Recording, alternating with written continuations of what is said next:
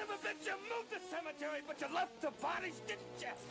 You son of a bitch, you left the bodies and you only moved the headstones! You only moved the headstones! Why? Why?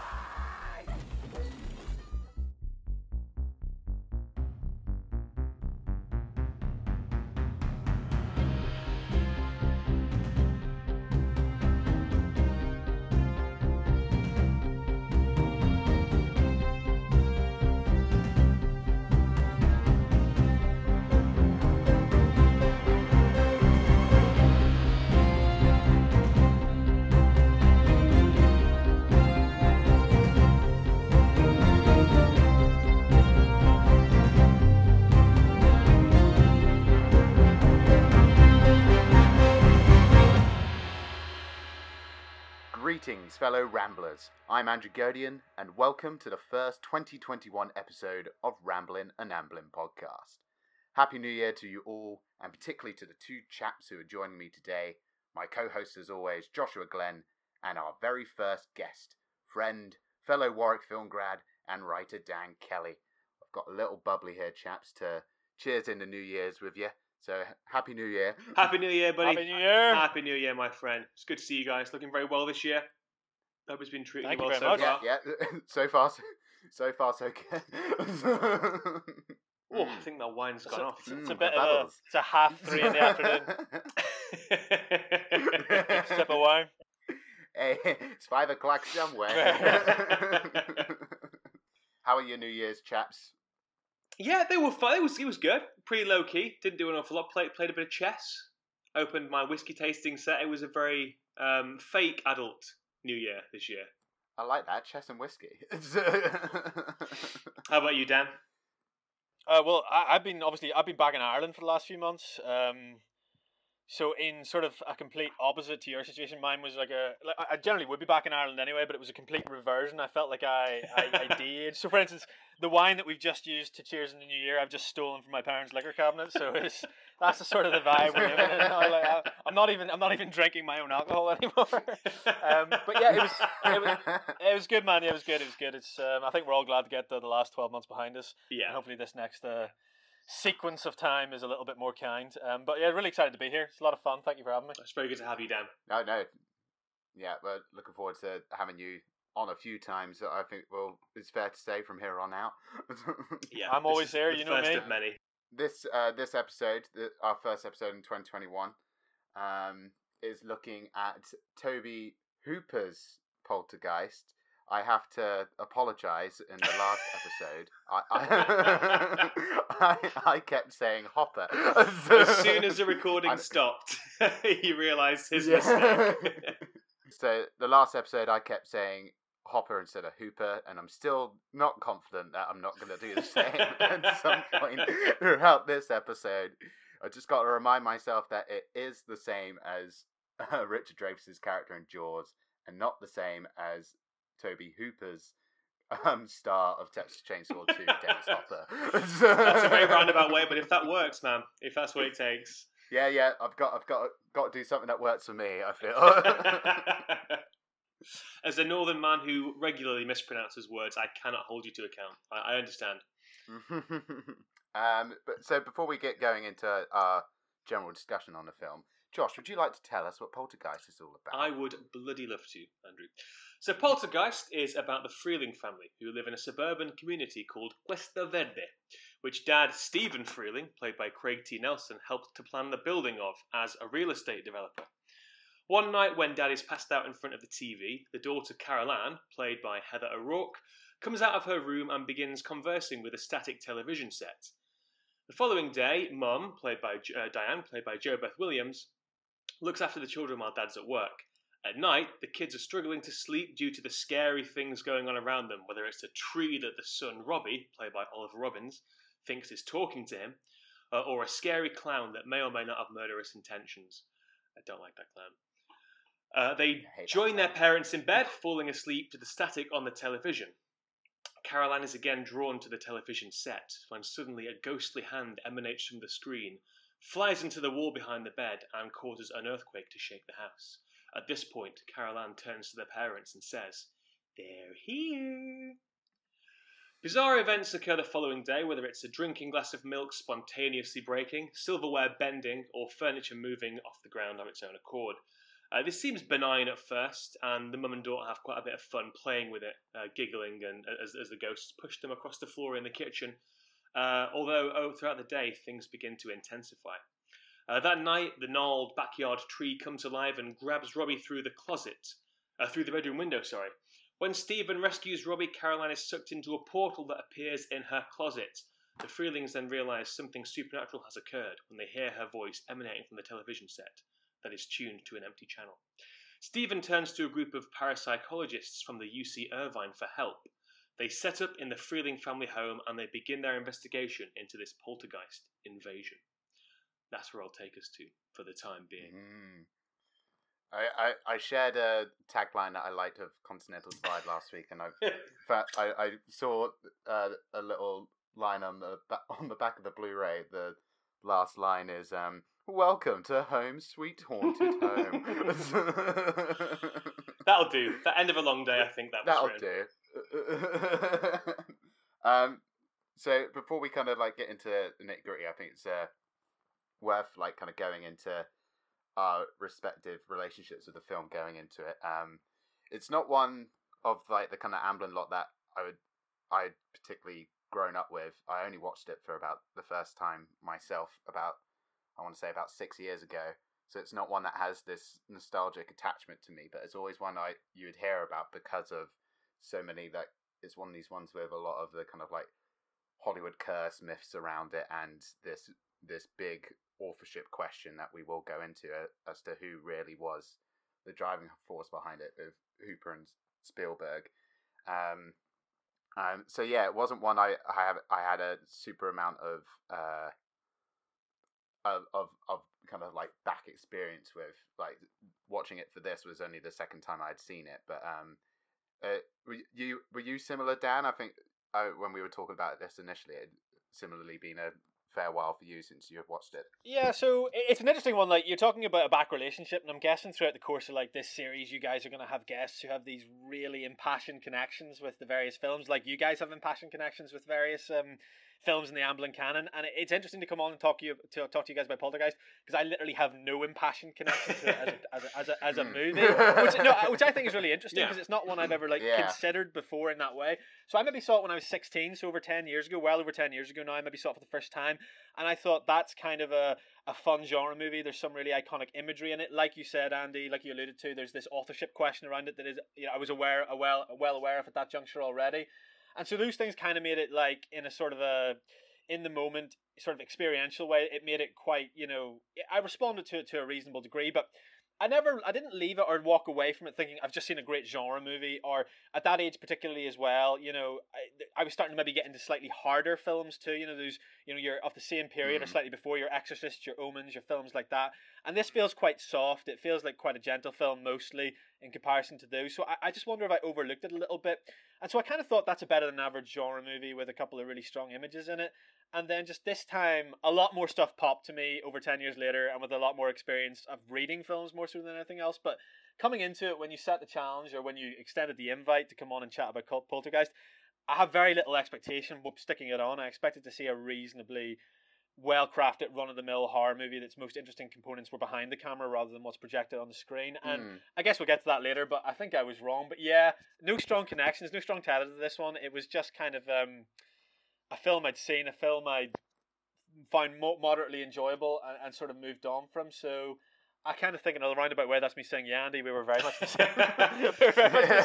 This can be a cold, impersonal, emotionless autopsy of the film. Yeah, let's dissect it. No, but it is interesting to look at something that, because like I said, you alluded to at the start of it, all of us are now way older. We've been through certain like academic training around the reading of films. Our awareness of politics and American politics is probably expanded.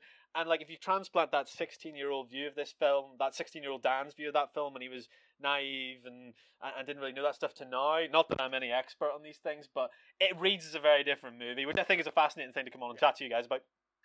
This is your first time. This was, for some reason, it's been a film that I've perpetually managed to avoid seeing in its entirety. I've think I've tried to watch it several times over the years, and for whatever reason have not made it beyond 20 minutes, not through any fault of the film's own, I must add, through whatever nonsense I was, up to at the time.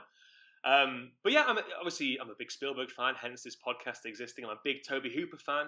Texas Chainsaw Massacre, I think, is one of my favourite films on balance. I don't know what that says about me, really.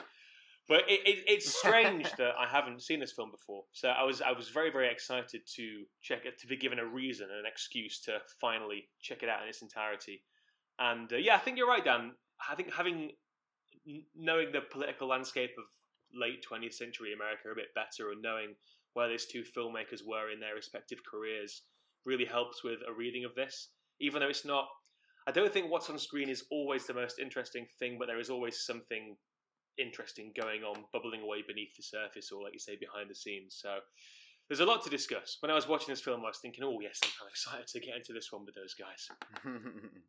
Yeah, so let's talk about Tobe Hooper initially then, going into it, because as you've mentioned there before, he is the director probably most famous for 1974's The Texas Chainsaw Massacre, which I do agree, like, is still one of the most like grotesquely horrifying movies ever made. There's just such a tangible grit to that film that just is like still, and when you watch other films in Hooper's filmography, like nothing ever quite feels the same. Not to the same degree. Never quite that. I think you've read the Chainsaw Confidential, Gunnar Hansen's making of the film.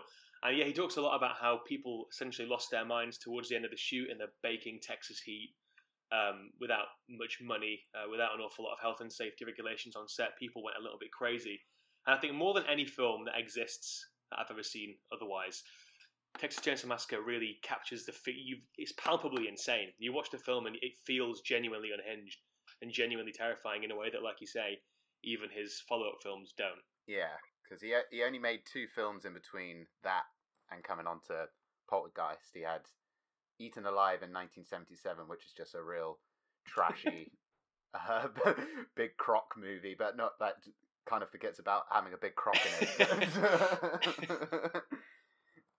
And then he made The Funhouse in 1981, which feels like the sort of film that makes a bit more sense as to how he then got offered Poltergeist by Spielberg, because The Funhouse is his first studio horror movie, and it has a similar kind of, I want to say, the atmosphere of it isn't that far from Poltergeist, I would say. It's because it's got a lot of the kind of practical elements going into the horror of it as well, and also this kind of slight winking nature to it, in that it's kind of having a lot of fun playing with messing with its characters effectively. In many places it tends to eschew the more overt slasher tropes that are going on at the time. It makes quite a point of pointing to Universal monster movies and haunted house movies as being its lineage in terms of horror. I think it does make sense leading up to this. And I think Eaten Alive as well is notable because that's him operating on a soundstage as opposed to in the thick of it in the Texas desert. So that shows him playing with the elements, being in complete control of the elements and being able to do whatever he wants on screen, which I think is something that feeds into this film by way of the Funhouse. Yeah, and just before Funhouse as well, he did make the Salem's Lot miniseries for TV, which isn't something I've seen, but I think you've seen that, Dan, haven't you? Yeah, I saw that a couple of years ago. Obviously, it's based on a Stephen King book about a vampire. Stephen King's probably one of Stephen King's definitive books. It's about vampires in a small town called Jerusalem's Lot, or shortened as they call it in the novel, Salem's Lot. I mean, I haven't seen Eaten Alive or The Funhouse. They're not works I'm familiar with. In fact, when we kind of look back through this, I was saying to you guys before the pre-record, for a director whose name we all know, and that chiefly is Texas Chainsaw, Tobe Hooper hasn't actually made that much shit that people are that has crossed into the zeitgeist. But Salem's Lot is sort of my second reference point for him. Yeah. And again, I guess we'll get to that when we get to Poltergeist. Is Salem's Lot as good as and as complex as King's book? No, probably not. Is it a really credible adaptation of a complex and very bulky and fulsome read? It is, and there are some super pointed images in Salem's Lot. His mastery of the image, especially the image as pertains to small town America and things looking in through houses and things operating in these very domestic spaces, they're very prevalent in that picture, and he actually really thrives in that area and in that element. So to me, having not seen the other two pictures, that speaks to me a lot in regards to what Yeah. we're about to go and talk about. And I think it was quite. I mean, I don't know too much about Salem's Lot. I'd contextualize it in terms of how it operated off the screen, but I think it's quite revered. It's quite a celebrated adaptation in I the think same so. way that later adaptation of Stephen King's It that came out in 1990. I think it holds a similar level of acclaim and struck a similar age group in America the same way, especially like that frightening sort of pallid, sort of that Nosferatu-esque vampire that sort of runs amok in that story. There's images of him looking in windows and stuff that I really think may have impacted and affected a generation of kids who would have watched it on TV then. So I think his strengths are all there in that, and there's a lot of sort of similar DNA with Poltergeist. So to me, that felt like, oh right, we went from Texas Chainsaw to Poltergeist. That's the sort of the track that I'm running with, and that makes sense to me. Yeah. I'm just looking up, and I had no idea that the cast was led by David Soul and James Mason. I should have watched this instead of Eaten Alive in the Funhouse. I've missed a trick there. It's always waiting. And good, Fred it's good. Willard, It's- and also Fred Willard, the late great Fred Yeah. Willard. He's in it as well. Third build, apparently. It's a really solid crack at a really tough book. It does it better than a lot of King adaptations do, and Hooper doesn't phone it in and seems to connect with the material. So whatever you say about Toby Hooper, at that point he was still trying. Yeah. Well, I don't know an awful lot. I've seen the Texas Chainsaw Massacre 2, but that's as late. So the mid 80s is as late as I've gone with Hooper. So I mean, that's a sequel that is so far. I mean, I know we're getting a bit ahead of ourselves now, but that sequel is so far away from what the original was that it commits to a thing, and you cannot, I don't think, accuse him of phoning that in either. So certainly everything that I've seen of his, they vary in quality, but he seems to always bring his all when he's behind the camera. So, I'm trying to think of like even later in his life. I think a lot of it was either just like direct to DVD stuff, or he has a producer credit on pretty much any Texas Chainsaw thing post the remake. Like, what was his in the last? early noughties, I think. What was his last major credit as a director, Andy? I didn't even check that up. That's how poorly this research was conducted. Yeah, there was a film called Gin in 2013. But last big one. What was the last Toby Hooper movie? Last big. I think the Toolbox Murders has its Defenders, which was in 2004, and that was. Well, at least I knew that title. Not something I really recall, to be honest. Yeah, everything seems quite like small budget for a lot of the time in the noughties and the 90s.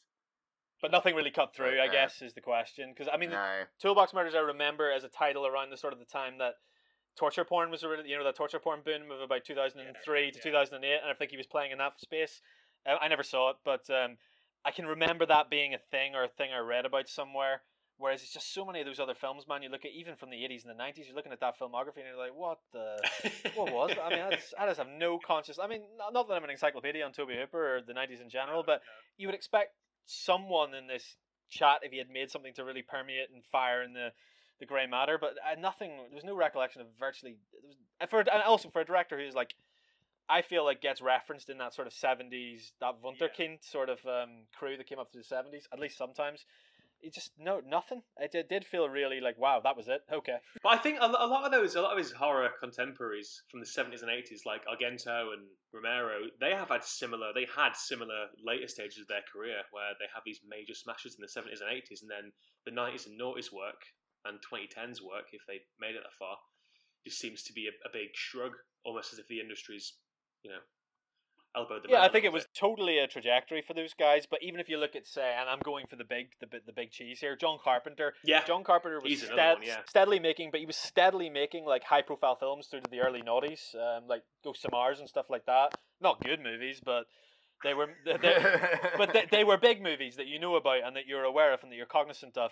Whereas just Toby Hooper is just seems to have gone on this, sort of. I mean, even like Eaten Alive, that's a film about a crocodile that Andy told me about, and sadly I didn't get a chance to talk about it or see it. Sorry, but like that's a movie about a crocodile that Andy told me about, and I didn't even know it existed. And I like to think that I'm pretty hot on, especially crocodile that's why cinema. I thought you might have. I'm just looking up. He also made a film called Crocodile that was direct to TV in the late 90s about a giant crocodile. So he clearly had it in his system. But if we're considering at this point going into Poltergeist, I would say that he's still very much riding the coattails of making one of the most impressionable and influential horror movies of all time in Texas Chainsaw, and that one particularly does seem to be the reason why Spielberg was keen to let him take the reins, shall we say. I did do little air quotes there around the reins. To be discussed. Yeah, because we should say with Poltergeist, Spielberg's involvement is he's a producer on it, but it's also one of only a handful of times that he has a writing credit on one of the projects that he's involved in. And this is a film very much, he's spoken about how it stems a lot from his own kind of like childhood imagination running wild with certain images that he grew up with, be it the clown or the gnarled tree outside of his bedroom.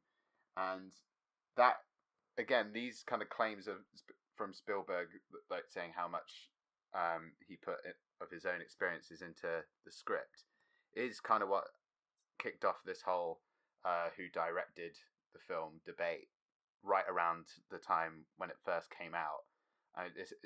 This is literally a kind of conversation that started on that summer of release in 1982, when I think it was an article in the LA Times by Dale Pollock called Poltergeist, Just Whose Film Is It?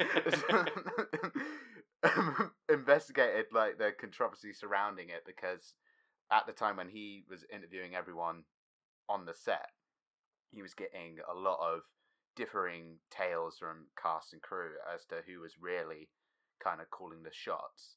And one of like the kind of like main voices in that was Frank Marshall as well, who of course is one of the guys who founded Amblin with Spielberg and Kathleen Kennedy, and is credited on so many of these movies.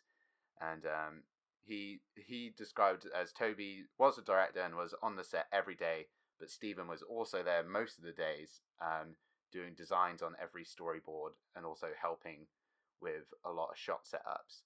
And that whole thing actually led to the Directors Guild of America instigating this whole investigation as to whether or not the credit was correct, particularly supported by a lot of people amongst the cast who kind of backed up Marshall's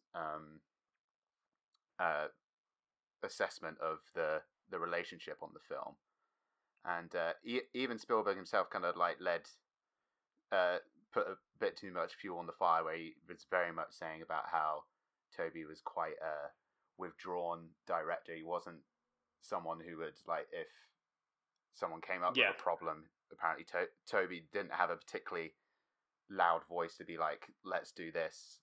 Stephen would often, and Spielberg has said about how he would suggest something and then Toby would nod and what have you. And this all builds into it, and to a point where Spielberg had to like kind of formally apologize in a whole like page ad in Variety in that same summer after the article came out, just basically saying people have misconstrued our relationship, our unique hybrid relationship that we had on this film. But it's still something that even to this day, people are still like, no one really has a clear answer for it. And like even film critics as big as like David Thompson has said, like, fundamentally it is pretty well agreed now that Poltergeist deserves to be read as a Spielberg work. And I don't think it's ever as it's as quite clear cut as that. I don't sit down, David, all due respect. I think the wording of that Spielberg quote is quite telling. Toby is not just a strong. Toby is just not a strong presence on a movie set. If a question was asked and an answer wasn't immediately forthcoming, I'd jump up and say what we could do. Toby would nod in agreement, and that became the process of collaboration. Which I imagine Toby Hooper, you've made Texas Chainsaw Massacre. Well, actually, he made Eggshells before that, which was kind of, I think, lost for all intents and purposes. That's a trippy movie. Yeah. So he's made four films of incrementally increasing scale, but still nothing on the level that Spielberg was working on. This is easily his biggest film, and Spielberg is comfortable in this environment. And it must be hard to have someone so shit hot as Spielberg on set every single day, keeping an eye on his idea. I can imagine how that might throw you off a little bit as a director in Toby Hooper's position. And I don't Yeah. know, the wording of if the answer wasn't there immediately, I would jump in and say this, and this, and this. It doesn't sound like Hooper was given an awful lot of space to organically offer those answers himself. But that's by the by. I think the greater conversation is in how you define who a director of a film is. On what grounds do you say this is more of so-and-so's film or so-and-so's film? So I don't know. How does David Thompson qualify that statement? This is very much just a like kind of offhanded quote I found Right. in a chapter in a book I was reading up on this. Warren Buckland's, directed by Steven Spielberg, has this whole chapter on the authorship of it, and he like just uses it as an example to back up this kind of, to this day, this kind of back and forth contentious opinion of who directed it. I think the key question, like to me, just thinking about it yesterday, because I knew this was going to come up, and I was thinking about how to answer it, or how to think about it, or where I was on that fence. And I think, Josh, you kind of hit the nail on the head. There's a difference between a DGA credit and the DGA arbitrating that you have directed a movie versus actually being the author of a movie. And I was watching the credits roll on Poltergeist. Spielberg has a story credit. Spielberg has a screenplay credit, which, like, the screenplay credit is very rare. Spielberg is a producer. He's flanked by Marshall and Kennedy. It's edited by Michael Kahn. It's shot by Leonetti, who I think shot a bunch of Spielberg films as well. I believe. You guys can correct me on that. And I'm sat there thinking, how could this not be in that more authorship and pure sense? How could this not be a Steven Spielberg movie? I mean, you go to the first shot of this movie, or the first few shots of this movie, and there's a guy whizzing down one of those little sort of suburban new builds in California, wherever this baby's set. And there's like kids playing with cars, and the cars flank them, and there's a really like light-hearted Jerry Goldsmith score popping off in the background, and I'm like, this is a Steven Spielberg movie. I'm sorry, like it looks identical to E.T. It does. Well. Like, and Spielberg movie. The crucial difference is the guy on the bike is carrying a 12-pack of beers and is shortly knocked off his bike by the kids and their remote-control cars. So I think it's Spielberg with Toby Hooper driving his RC car into it and knocking it off at every turn. Maybe, but I just thought watching it, this is just those credits, just even the start of the film, the commencement of the film, the way Goldsmith's score sounds. So Goldsmith's a very malleable, I think, like obviously certain string motifs come through a lot through Goldsmith's work, but he's a very malleable composer. I feel if you listen to The Omen versus you listen to Gremlins, you're getting a completely different sound. And this feels like Jerry Goldsmith doing Steven Spielberg. This feels like him in a Spielberg's world, operating not just in a Joe Dante way, like he does in Gremlins, where Spielberg very much does feel like a producer in that world. I think this score feels like it could sit in any Spielberg film of that period. It could sit in, in E.T. I mean, obviously the John Williams score for E.T. is iconic, so it's hard to situate it there. But the way the string plays, the way it bops and it rises and it plays, it's never too somber or too ominous. That sort of the sound of small town Americana that's captured in that first sequence where the RC cars and the guys driving through the new builds, it feels like something out of any of those Spielberg movies of that era. And it was just those little inflections that made me think that's really how you direct a movie, is when you stamp your authorship on all the craftspeople around you. You can be there every day on set and you can say cut and you can say action, which I read a lot of cast members said. Toby Hooper was there, man, he did it. But really how you direct a movie, a movie is a collaborative process. It's about stamping your authorship on those various other component contributors, and they're all Spielberg boys, they're all Spielberg men lined up behind him. And I'm not like, that sounds like I'm turning into a militant a hostile it is a Spielberg. A hostile takeover. But it just feels like in an academic or in a critical reading of the movie, it is a Spielberg film, whereas in a more traditional DGA run arbitration of who actually directed this film, sure, Toby Hooper probably did direct a movie, but it's about what is authorship. Is it the guy behind the camera, is it the guy at Video Village saying action cut, saying yeah, move on to the next one, or is it the guy systematically lining everyone up around saying this is how we do that, this is how we do that, this is how we do that, and peeking over the director's shoulder and giving him a little thumbs up when he calls cut. And it just feels like Spielberg is so present in this, like it is. I think it's impossible to not kind of feel like you're watching a Steven Spielberg film when you're watching this movie. Yeah, and I think that kind of comes from like the fact that the guy wrote the script, so of course there's going to be so much of his DNA coming through it, and I think what it really then has to come down to is how much of that the composition and the actual feeling in the way that either like the camera's moving or the kind of techniques that sort of use, how much you're actually then determining on a very kind of like almost like quite a cold, pragmatic level, just whose fingerprints can you see on it, which is something that in this book that I did read ahead of it did kind of go into in quite a mathematical way, where they kind of broke down, they compared the film to other Spielberg and Hooper movies and kind of broke down statistically whose work it kind of resembled more, and that coming from it in that kind of like quite detached way, I think will, and it for him it kind of got to a finding where he did determine that it felt it was just statistically more of a Hooper movie by like maybe about 5 or 10%. But I think personally for me it's like more of a case of like, yes, you can kind of have that more pragmatic approach to determining it, but I think there's also you do just kind of have to vibe it a lot of the time as well, and a lot of that vibe is of course going to be quite Spielbergian because of how much of he says he's put so much of himself and his experience into this script. Yeah.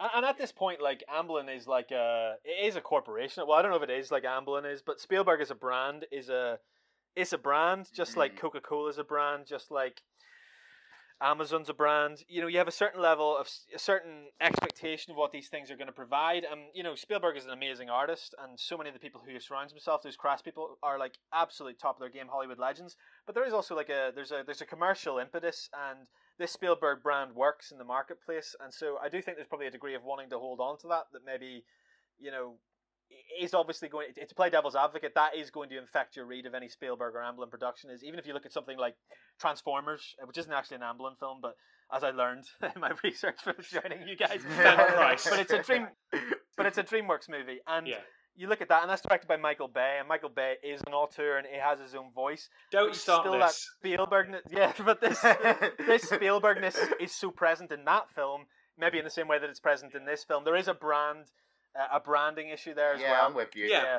Sorry, I brought Michael Bay in. No, I it was a matter of time. I'm all down.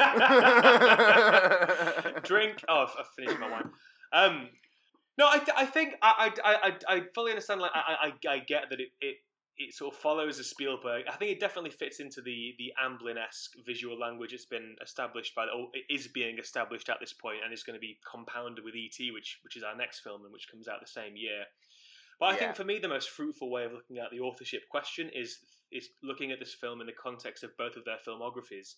And I definitely think that having done a little bit of Hooper watching and watching how he evolved through Eaten Alive and through The Funhouse, you can kind of see these thematic interests of his weaving through those. And they do come through into this, even though it does have the chassis of a Spielberg production. I do think that there is something Hooperish that it's built on top of that is trying to break through and, you know, pull the Spielberg concerns through the cupboard into the ghost dimension. Yeah, maybe that's. I like that. Maybe it's like I don't know. What do we reckon? So you were talking about the Thompson, Andy. Like, you guys have probably read a little bit more on this than I have in preparation. Like, I went through it again and did sort of a cursory review just to see where we're at. Is that the latest and most definitive, up-to-date consensus on where this is? I mean, obviously you've got first-person accounts, which seem very varied based on what I read in terms of cast and crew. Yeah. Myriad different things. There's no consistency there. But do we think that's like the definitive position? Yeah, I think the last thing that I kind of read about it was a publicist on the film at the time following Tobe Hooper's death in 2017, I want to say. He kind of shared what his experience was from looking at it and from being the publicist on the set and being there. And I think this is kind of what's being taken as the final word of it now. He said, Tobe was always calling action and cut. Tobe was deeply involved in pre-production and everything. But Steven is a guy who will come in and call shots whenever he's there. So when you're, and this kind of echoes what you were saying, Josh, as well.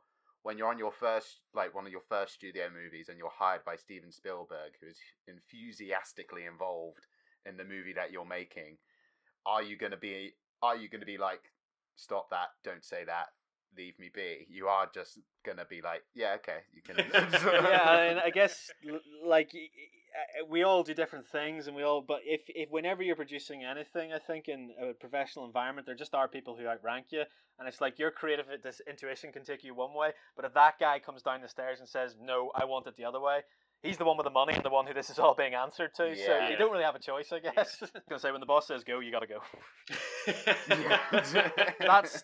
That's corporate America, baby. That is, and that's something this film very much engages with.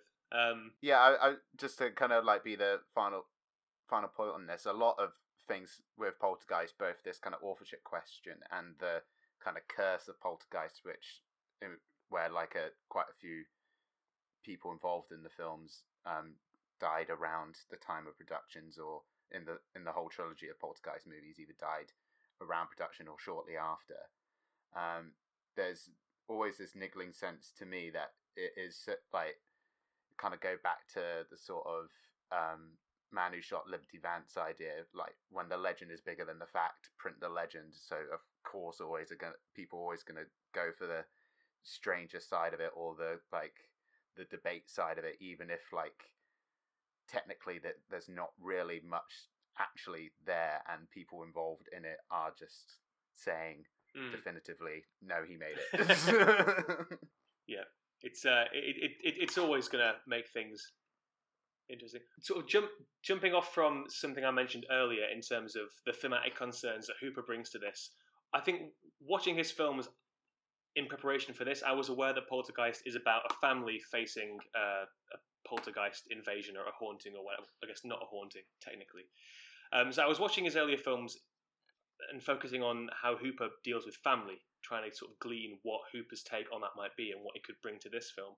And I think Hooper does have a very interesting and very different relationship to Spielberg with family. Whereas Spielberg, throughout his entire career, but I guess particularly at this point, he focuses on the broken suburban family unit and this supernatural or paranormal or extraterrestrial thing that can come in and fill the gaps in that broken family and help it mend and heal and move on.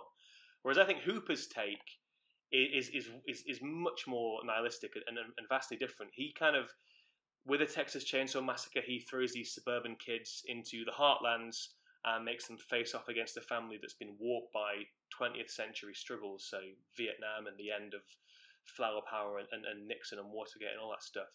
And I think he makes people from the suburbs face up against the demons that America tries to ignore and push down deep inside itself. So, you know, in the Texas Chainsaw Massacre, the main portrayal of family is this inbred cannibalistic unit that's been left behind by the modern world and has been warped by that. The family, but they still gather around the dinner and table, murder their guests to eat. Eaten Alive, you've got the family in Eaten Alive is weird. It's really almost expressionistic and unhinged. I don't know what the dad character's doing, but he's almost as psychopathic seeming as the actual killer in that film. So again, you've got a very, very weird, unhealthy family portrayal there. And then in the Funhouse, on the one hand, you've got the parents of the protagonist who are very waspish and quite uncaring, and then in a less literal but more overt sense, you've got the Carneys, who are a sort of makeshift family,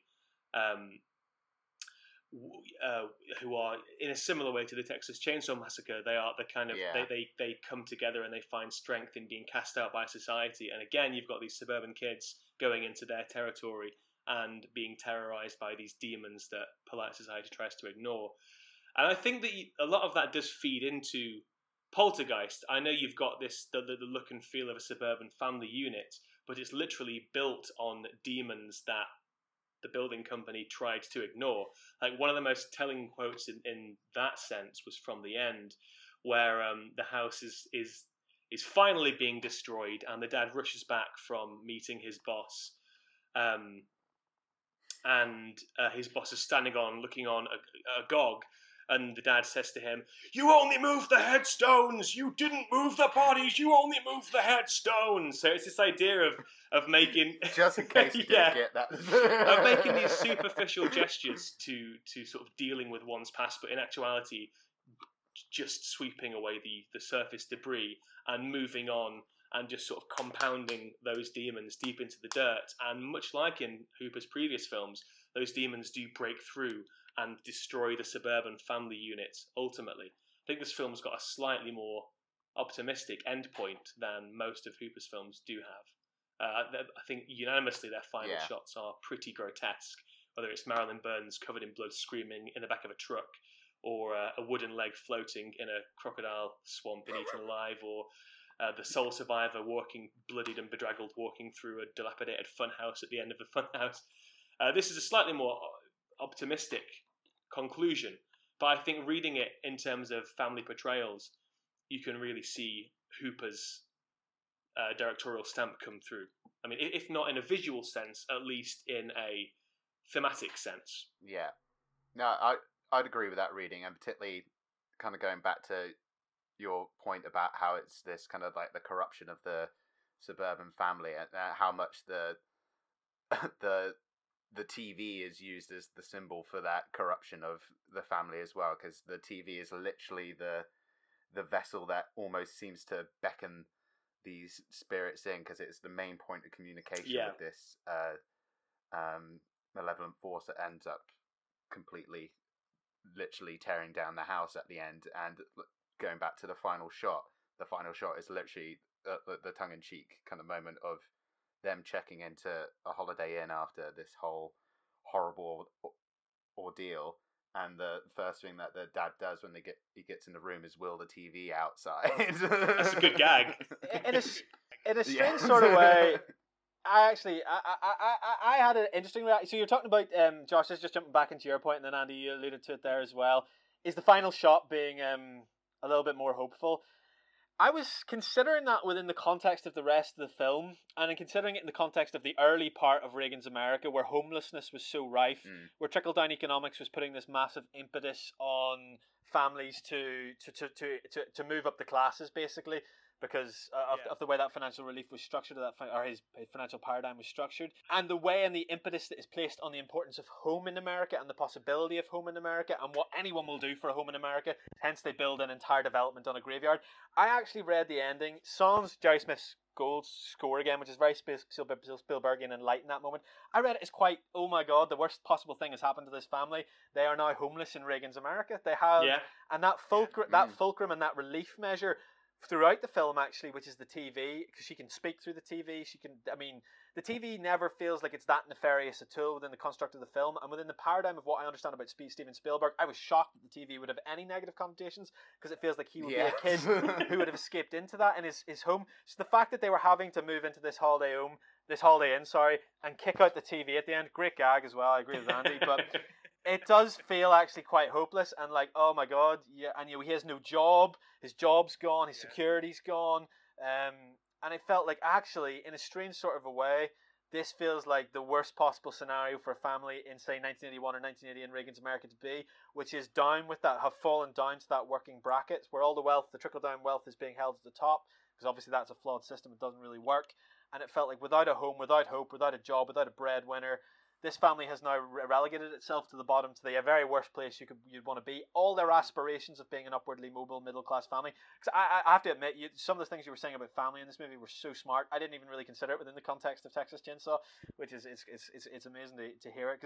But really, what I focused in was just, it was so interesting to hear about. It almost felt more like a corruption of a certain spirit and type of person, who I think is kind of embodied by Craig T. Nelson in this movie. So he's the breadwinner, he's the father who works as this real estate business. So he's bought into this race for homes that is happening in Reagan's America.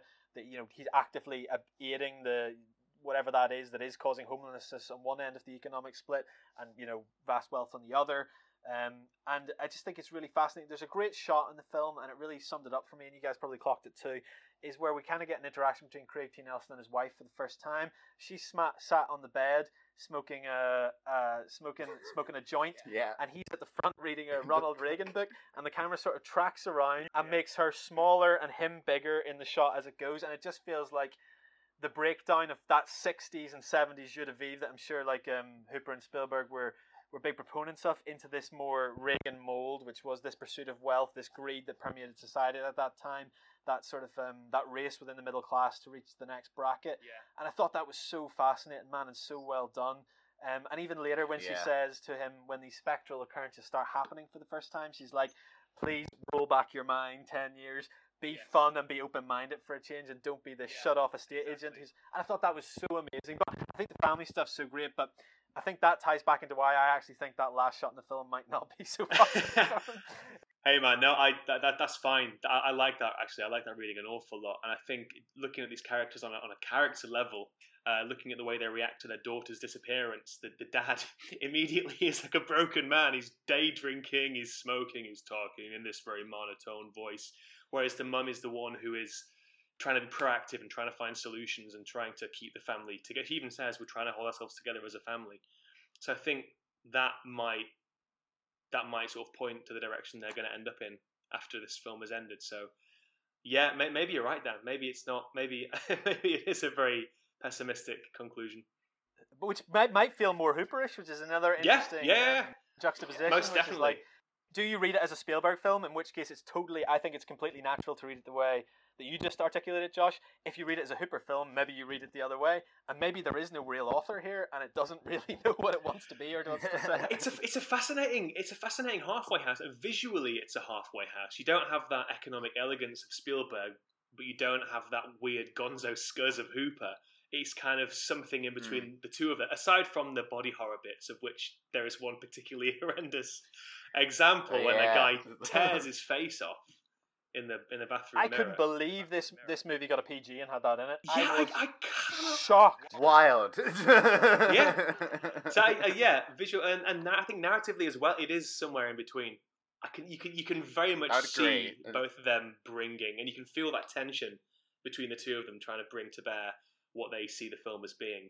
And I think it's all the more fascinating for that. And I think kind of coming off of your two's readings there, you also have this kind of element of the Freelings are just being used as the punching bag for like the sins of both Reagan, the kind of like Reagan era nuclear family, but also just for the like colonial sins as well, for like impeding on native land. And because I think it is suggested that this cemetery that it was built on top of was also a Native American burial ground at one point as well, and that kind of builds into this like real theme within it for me, that is this family is just being used as the guys who are just going to take every kind of hit for every sin of modern America basically, and they are so beaten and downtrodden at the end. And like that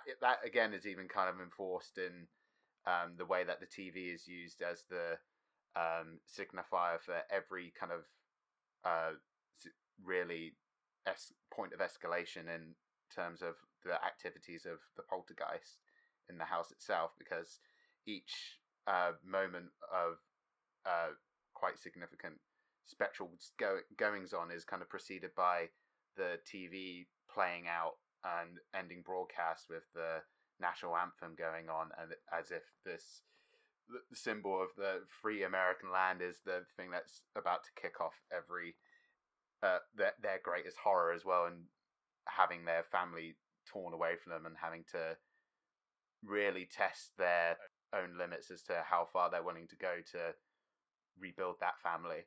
And and like the film is ready to put them through it. In terms of like, again, it just goes back to that viewing this film as a 16-year-old and viewing this film, all these years later, and as soon as I sat up in my seat as soon as the credits started rolling and the Star Spangled Banner started playing, and I was like, I have no recollection of this, and you just know from that moment on, this film is going to make a declarative political statement. It just is. Absolutely. And I had no awareness or sense of what that might mean, or I wasn't, really capable of interpreting that then, because that had completely been erased from my memory. And as soon as that played, and you have those iconic images, I think there's like images from Iwo Jima and stuff like that in there, or whatever. I was like, wow, this film's going to... I was 100% certain at that point, this film's going to say something, and it's going to say it real loud.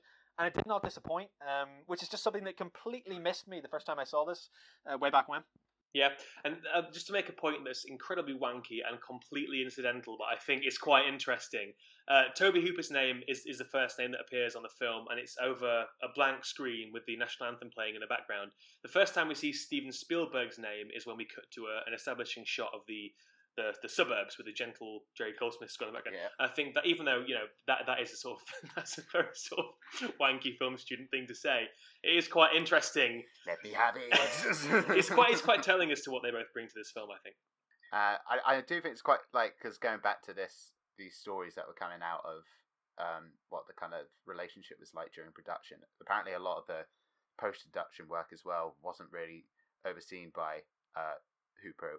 A lot of it was Spielberg and Marshall in the editing room, which I think is why you kind of do get this Jerry Goldsmith score, which feels closer to something more in keeping with Spielberg's spirit. But it also made me kind of think about the kind of elements of visual effects that are going on in it as well, because I feel you can kind of see that in terms of like what would have been done in camera on set and what would have been done afterwards by ILM in post production, because I think all the kind of like practical and camera stuff has that kind of gonzo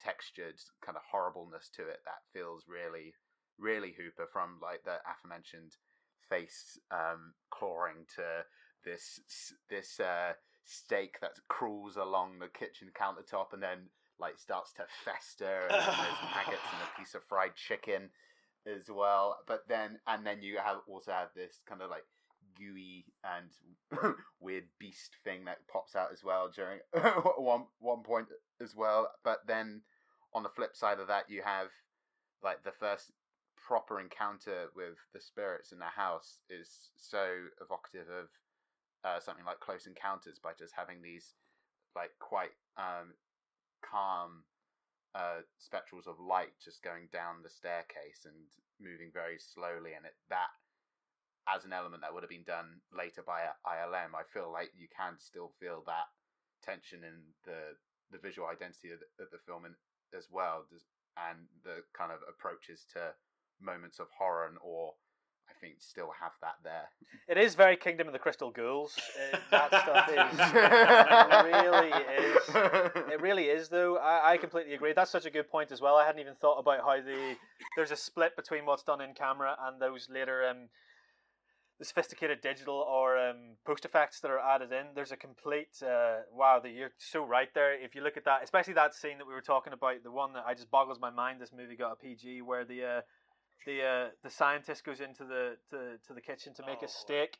His steak proceeds to mutate and become overrun with maggots, and then he goes into the kitchen and he just starts ripping his face apart. And if you split that with even what's meant to be scary later, so at the end when the mother runs up the stairs and she's confronted by this sort of canine apparition, which I assume is like the embodiment of what this thing really is, at the door that's guarding the door. Or maybe it's like sort of a, what do you call the dog, the three-headed dog? Cerberus. Maybe it's like a Cerberus thing blocking the door. I don't know. But that feels so Spielbergian. Like, it's spectacular and it's eerie and it's ethereal, but it's also like not that viscerally frightening. And then, even the steak that crawls around the counter, you're just like, get that the fuck away from me. I don't want to go anywhere. I don't want to see anything like that.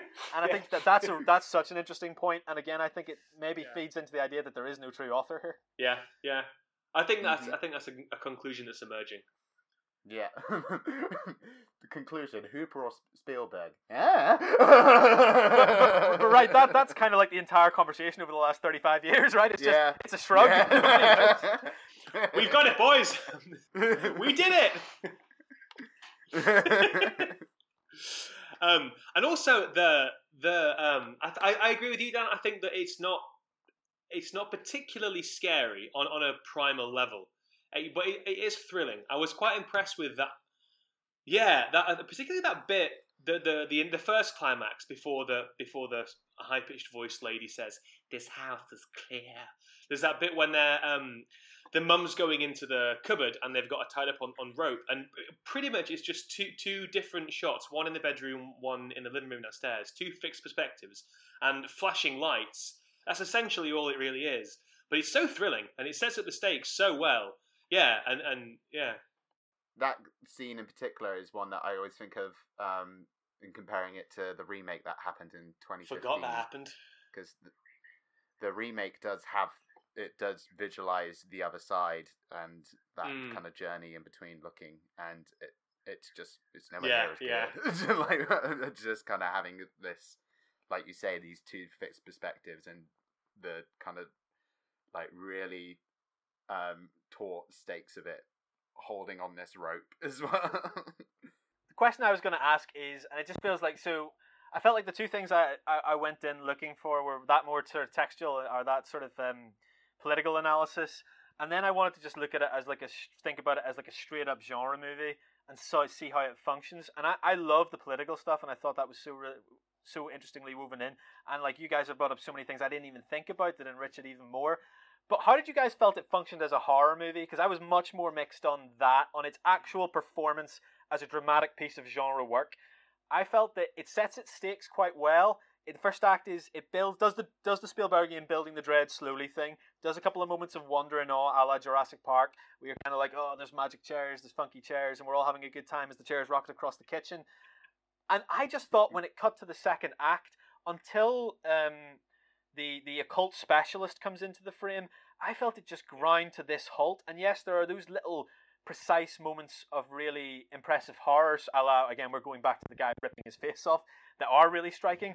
But it just seemed at the second act break, through till about as we were pushing towards the third, that the film becomes much more experiential and that the characters aren't really driving it anymore, and they just kind of sit around and wait for stuff to happen.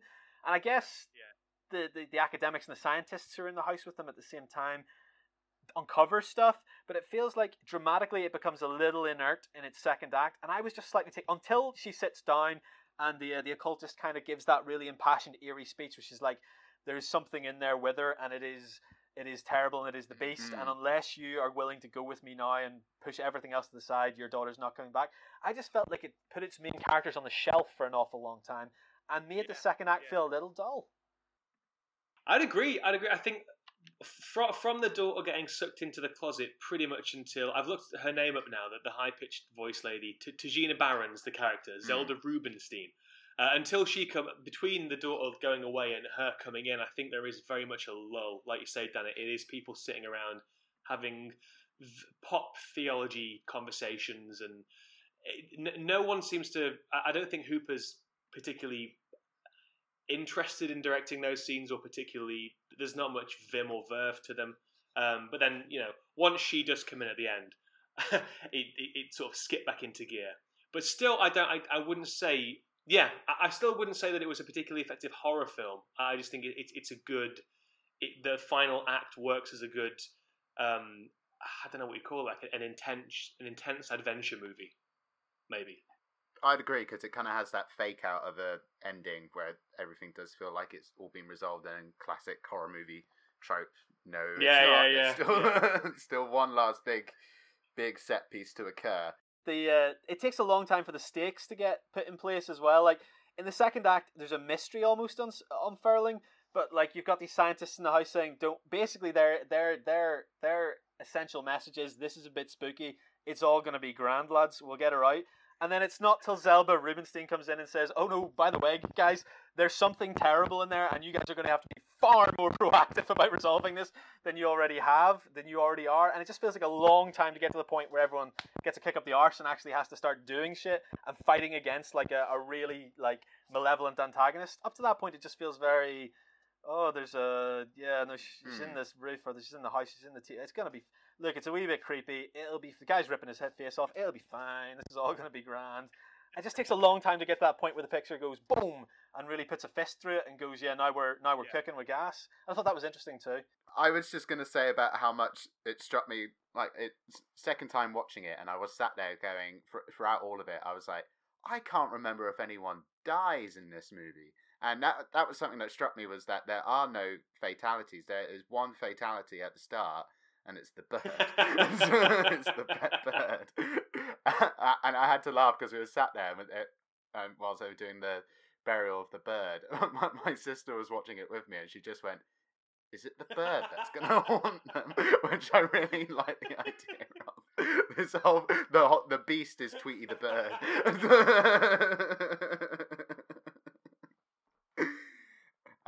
And then aside from that, I find that second act, like where you say the second act lull takes place, I do find that quite interesting in terms of how you compare how much kind of like personality you get from Steve and Diane as the parents, and how much charisma there is coming from Craig T. Nelson and is it Lobeth Williams? JoBeth, is it? Yeah. Yeah, JoBeth Williams. They are so charismatic and so lovable as the very much mum and so, dad, yeah. I think, in the first half. And I do think that lull in the second act is quite convincing at like really showing their exhaustion and their exasperation at the kind of seemingly hopeless situation that they've found themselves in, that doesn't end up having much hope in it at all until Zelda Rubinstein comes in as Tangina, who again has that level of kind of charisma that escapes that second act lull. I think. Sure. But I do think that kind of it does work to kind of express a certain wandering in the dark element to it that builds into a more, like you say, active course of action from the family in that final third. And that final third, I think, is so much fun because it is Hooper and Spielberg, I think, both in the writing and the execution of it, both just going like, all right, what tricks haven't we thrown out here? I think back to that really cool trombone shot in the corridor that elongates the distance between Diana and the door to the children's room when they're being threatened to be pulled back into the portal, and then you get this really horrible bit where Diana falls into the backyard where the swimming pool's being dug out and all these coffins and skeletons emerge from underneath that, as this kind of point where their house is being built is literally bubbling over with the kind of anger of the bodies that have been buried there, so to speak, and being robbed of having this this life force from Carol Ann in the other side, as it were, and missing that kind of element for them, having had that yanked away, and then this just kind of complete outburst. And again, that's another element I was going to mention as well, in terms of like the kind of myth around this film. Have you ever heard of the myth around it that those were real skeletons used in that scene? No.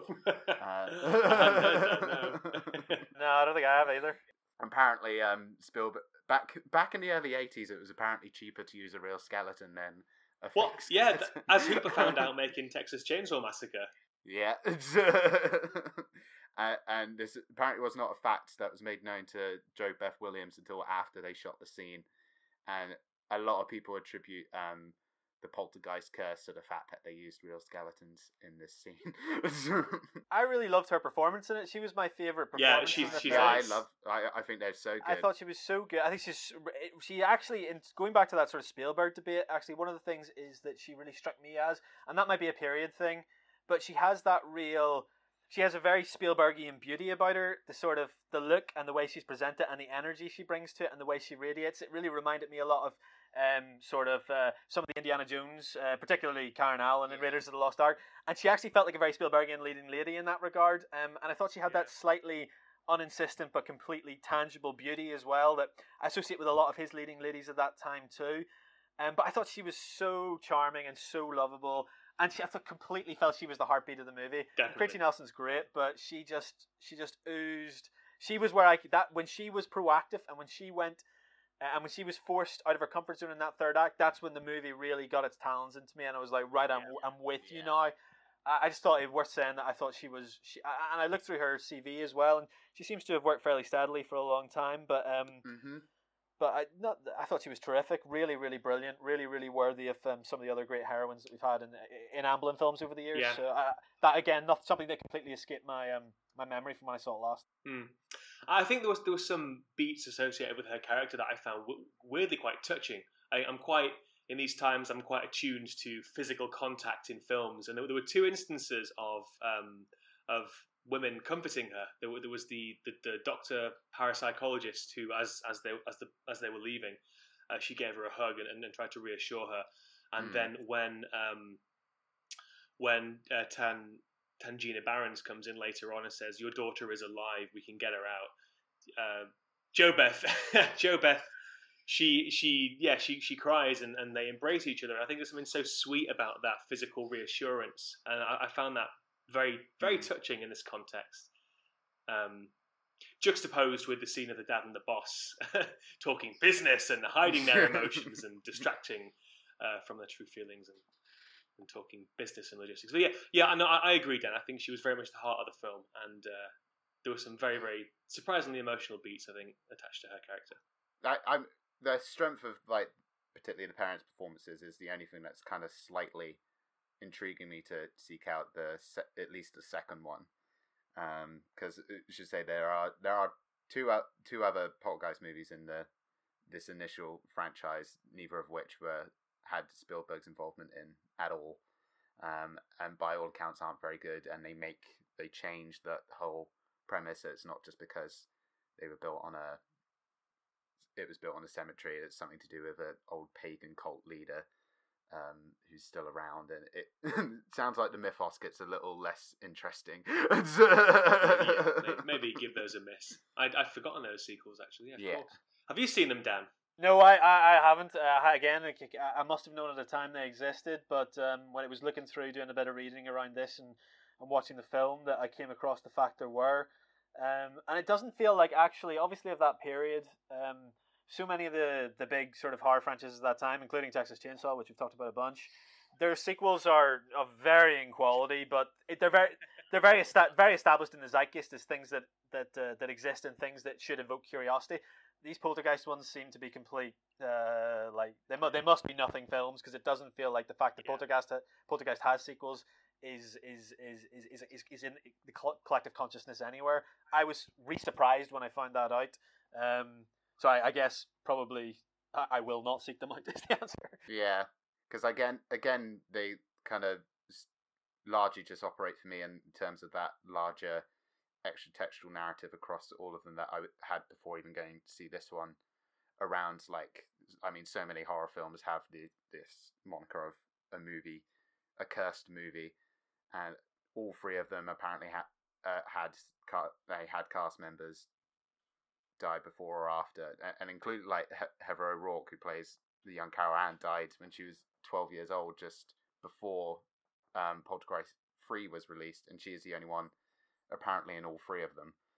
I think I'm correct in saying that, but yeah, a lot of these movies seem to just end up with that, just simply because they are films that deal with occult or supernatural elements. I mean, I read the story about the teenage girl, who I guess the teenage daughter is the character that I would jettison from the movie. I don't think she adds anything of narratively. I'm not quite sure why that character exists in the film. Not a criticism of the performance. She's fine. But I didn't really get what that character. She wasn't even like a rational. Like, I expected her to be a voice of reason in the dad's ear, while the kid and the mum fought in the other ear, and he was going to be sort of that was going to be one of the battles that was going to be wrought over the film, and I didn't really thought that didn't actually manifest at the end. But I did read that I was unaware she also died in extraordinarily tragic circumstances. Oh shit! Yeah. Shortly after this film came out, yeah, she was strangulated by an ex-boyfriend, and very sad. Sounds like an awful thing. But I didn't know the little girl had died as well. Yeah, I think she was only 12 years old and it was, I think, literally like a month or two before Poltergeist 3 came out, and then a couple of older actors who were involved in number 2 also died from less kind of unexpected means. But yeah, so again, for me, I always feel a little uneasy with those kind of curses, monikers being attached to like genuinely tragic instances in these people's lives. It never feels quite right. They're fun until they aren't, right? That's the thing. When someone has a spooky, like, you hear about On the Omen, like a lot of people I think believe almost died or were almost involved in tragic circumstances, and that's kind of fun to think about. But when actual people start dying, then that's less charming. Yeah.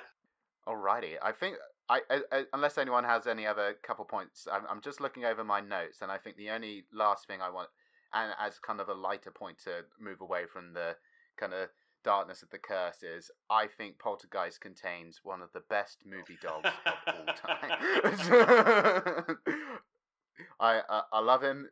The film opens with him going around the house checking on the kids and kind of like tucking them in, and there's points as well where like Robbie, the youngest son, is being sent away to go stay with the grandparents, and the dog's going to go with him, but the dog does like a kind of forlorn double back at the house before hopping in the taxi, and I was just like, that dog has such great dramatic timing. That dog's a really good actor. He's such a good boy. I didn't look at the dog's filmography actually. What else has it been in? I wouldn't mind checking out some more of his work because it does excellent work in this. Is the dog credited? I love the way in the 80s, particularly, dogs got like dogs used to get credited. Yes. So, like the dog in Gremlins is credited, and I can't remember what its name is, but it has an amazing name. I'd be interested to see if the dog's credited. Probably not on IMDb, but it might be on the film. He's called Buzz, apparently. I've just looked it up. Yeah. I found it on a website called moviepause.com. Did you make that website? That's not the kind of thing you'd make, Andy. It does sound like something I would make, but unfortunately someone's gotten there before me. Our favourite movie dogs, E-Buzz is his name. That's like a northern expression. E-Buzz. But yes, what a good boy. What a good boy. That's a much nicer note to end this discussion on, I think. Yeah. Yeah. I think Thank so. you for that. So that does wrap up our time here on Poltergeist, Toby Hooper's, not Hopper's, film from 1982. What's our film next week? It's it's the first first proper Spielberg. It's the one that gave Amblin its logo. It's the one that gave Amblin its logo. It is, of course, 1982's E.T. the Extraterrestrial. And as always, if you don't have it to disc, I'll let you know where you can find it.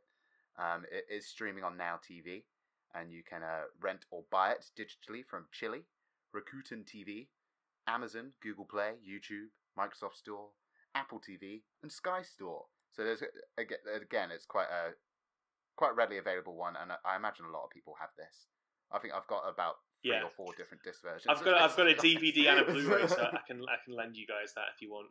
Any listeners who haven't seen it, just give me a shout. Pop it in the post. If you like today's episode, folks, do give us a like and a subscribe, and write us a review. We'd very much appreciate that.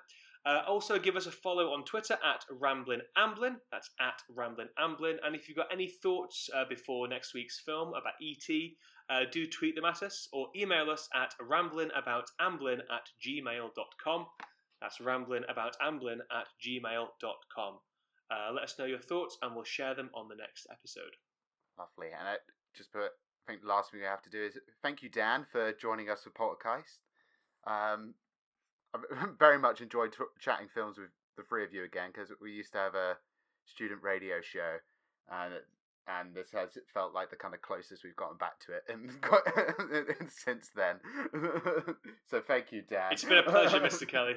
Lovely to be here. Thoroughly enjoyed it. It was really, I thought it was just a great discussion. Like I said, like Andy said, it's so much fun to chat movies with you guys. And I think actually, in retrospect, this was such a fun movie to chat about, because I just had no preconceived notions going in, and I think we cut it wide open. So I had a pleasure. Thanks for having me on. It was terrific. We'll have you on again soon. Yeah, we look forward to having you back. And take care till next time, listeners, where we'll be chatting about E.T. the Extraterrestrial. Till then, goodbye. Ciao.